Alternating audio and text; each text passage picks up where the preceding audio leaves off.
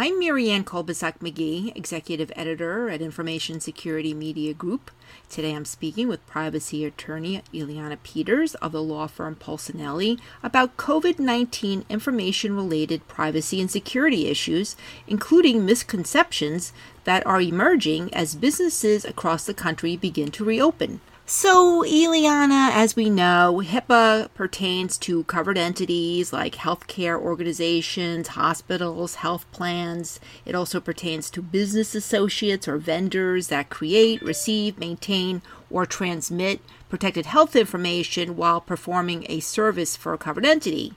So when we hear about retail complexes, restaurants, and other non-healthcare sector entities requiring individuals to reveal whether they're tested positive for COVID-19 and related sorts of information, does HIPAA pertain to any of that at all? And if not, any other privacy laws that this falls under? There seems to be some urban myths that are being proliferated right now about how HIPAA may or may not apply in these situations. I think you're exactly right on in the way that you described it. HIPAA's jurisdiction is really fairly limited, and that may be one of the reasons that Congress is considering additional legislation right now, including for things like contact tracing. But HIPAA's jurisdiction really only applies in the healthcare sector to healthcare entities that interact with insurance payments, that is, providers that bill insurance companies and the insurance companies that pay them, and then, as you said, the vendors that they work with that get access to that data. So, any particular person can share their health information with any entity who asks if they want to. Now, that doesn't mean that they have to, but certainly any entity can ask for that information. And if that information is coming from a particular individual, then that interaction is not covered by HIPAA. The individual obviously has the right to share their health information with whomever they like, and any entity, whether they're covered by HIPAA or not, can ask for that information from the individual. It's up to the individual how they want to share their information. Certainly, if some organizations ask for that information and collect it and maintain it in a certain way, there may be state law requirements that apply to that information outside of HIPAA. And of course, the Federal Trade Commission jurisdiction may extend to interactions where their collection of information, for example, happens online pursuant to an entity's privacy policy. So there may be other laws that apply under state law or federal law like the FTC's jurisdictional issues. But really, interactions with the individual are fair game, and it's really up to the individual to decide how they want to share their information with any particular organization for purposes of getting services or interacting with a website or using a particular application pursuant to that interaction. So if businesses collect COVID-related information about their customers or their employees or employee family issues, how should these entities protect that data? Does it depend on the sector that they're in? Does it depend on the state that they're in? What should they do? Again, great question, and the short answer is yes. So essentially, any time a business is collecting information, they do need to be aware of what the requirements are for protecting that information under state or federal law. And the requirements are very different, but depending on, as you say, what sector they're in and what state the individual who is the subject of the information resides in. So just a reminder that arguably the state law applies based on where the individual lives, not based on where the business is located. So it may be that, for example, in an area like the Northeast where individuals cross state lines all the time, there may be multiple state laws involved. If you have someone that lives in Connecticut but they're receiving services in Massachusetts, you may have Connecticut law involved instead of Massachusetts law, for example. So it's really important that the company, as they collect information, take certain steps. And the way that I would describe that is, number one, the company should not collect any information that it doesn't actually need to do some function. The more information you collect, the more risk it creates for the organization, particularly given the risk of data breaches. So if you don't have the information because you didn't collect it in the first place, you don't have to protect it against, for example, data breaches. So again, it's really about making good choices about what information you actually need for some particular purpose, only collecting that information, keeping it secure, and again, that may depend from a state and federal perspective on what type of information it is. For example, consumer information may need to be kept separately from employee information, and even with regard to employee information, health information about employees may need to be kept in separate files in their HR record from the rest of their HR information. So, it may depend very much not only on what the information is, but who it's about. So you want to make sure that you're maintaining that information in the appropriate way according to state or federal law and in a secure way, because step 3, you want to make sure that you're protecting it from a data security perspective to make sure that only those individuals who need access to that information for purposes of the specific functions that you've collected that information have access to the information, and that you're protecting it against security threats as well. So, Ileana, are there any other top misconceptions about the privacy and security surrounding COVID-19 related information that you'd like to dispel?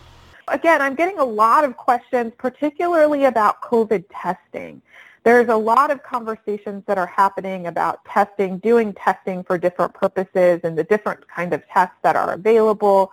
And I think it's really important for anyone who is going to try and use these test results to really understand, number one, what the tests are, what they test for, and how they can collect and maintain the information, the testing information, the test results in a private and secure way, and only use it as appropriate. So the idea is there's a couple of different types of tests out there. There's PCR testing, so that is testing for an active case of COVID. That's usually done with a swab. And that swab testing is obviously highly regulated by the FDA. There's only certain people that can do that type of testing.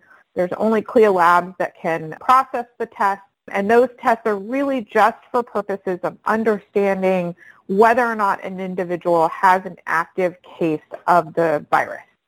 Then there's antibody testing.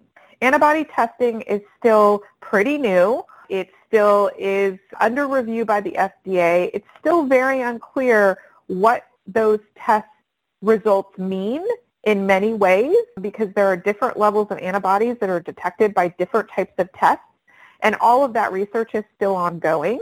Those tests, to be reliable, must also be conducted by a CLIA-certified laboratory. And so, it's really about understanding the difference between the test for an active case of COVID and then the test for antibodies related to COVID, what those two tests mean, what the results mean, and how that information can be obtained and how it can be used.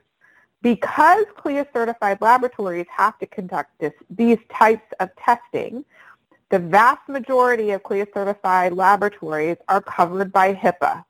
So if you are an employer, for example, and you want to test your workforce, either with regard to active cases of COVID or with regard to antibodies, you need to make sure that you engage appropriately with the lab that's going to provide you with the test results, because that lab can't provide the employer with test result information unless there's a HIPAA authorization to do so, or unless that testing is paid for by the employer and is for purposes of OSHA reporting to a state or federal OSHA agency. So in the vast majority of cases, if you're not reporting workplace or illness or injury, or you're not reporting issues with PPE surveillance in your workplace, you're not reporting issues related to bloodborne pathogens, these are all OSHA issues. If you're not reporting test results to OSHA or related information to OSHA about workplace safety, then what you're going to need is a HIPAA authorization as an employer to get that information from the lab that conducts the test about your employees. You can condition those HIPAA authorizations in certain circumstances where you need that information to determine fitness for duty, for example, but you will still need a HIPAA authorization. So a lot of employers don't understand that in order to get test result information from a lab that's covered by HIPAA, they likely will need a HIPAA authorization to do so. So, there's a lot of entities now that have very little familiarity with HIPAA because they don't deal with it on a daily basis that are now trying to figure out the ins and outs of COVID testing and how the interactions with HIPAA work as well. So, Ileana, what other privacy and security COVID-related issues do you foresee businesses facing as they reopen, and how should these entities tackle those issues? There are a lot of issues related to just generally how we are going to keep COVID-related information private and secure, as we've already talked about, but also sort of how to deal with continuing issues of workforce working from home, how to safely reopen in terms of using that information for contact tracing, how to interact with media and social media, which has been so much a part of the conversation about COVID. And all of these have privacy and security implications.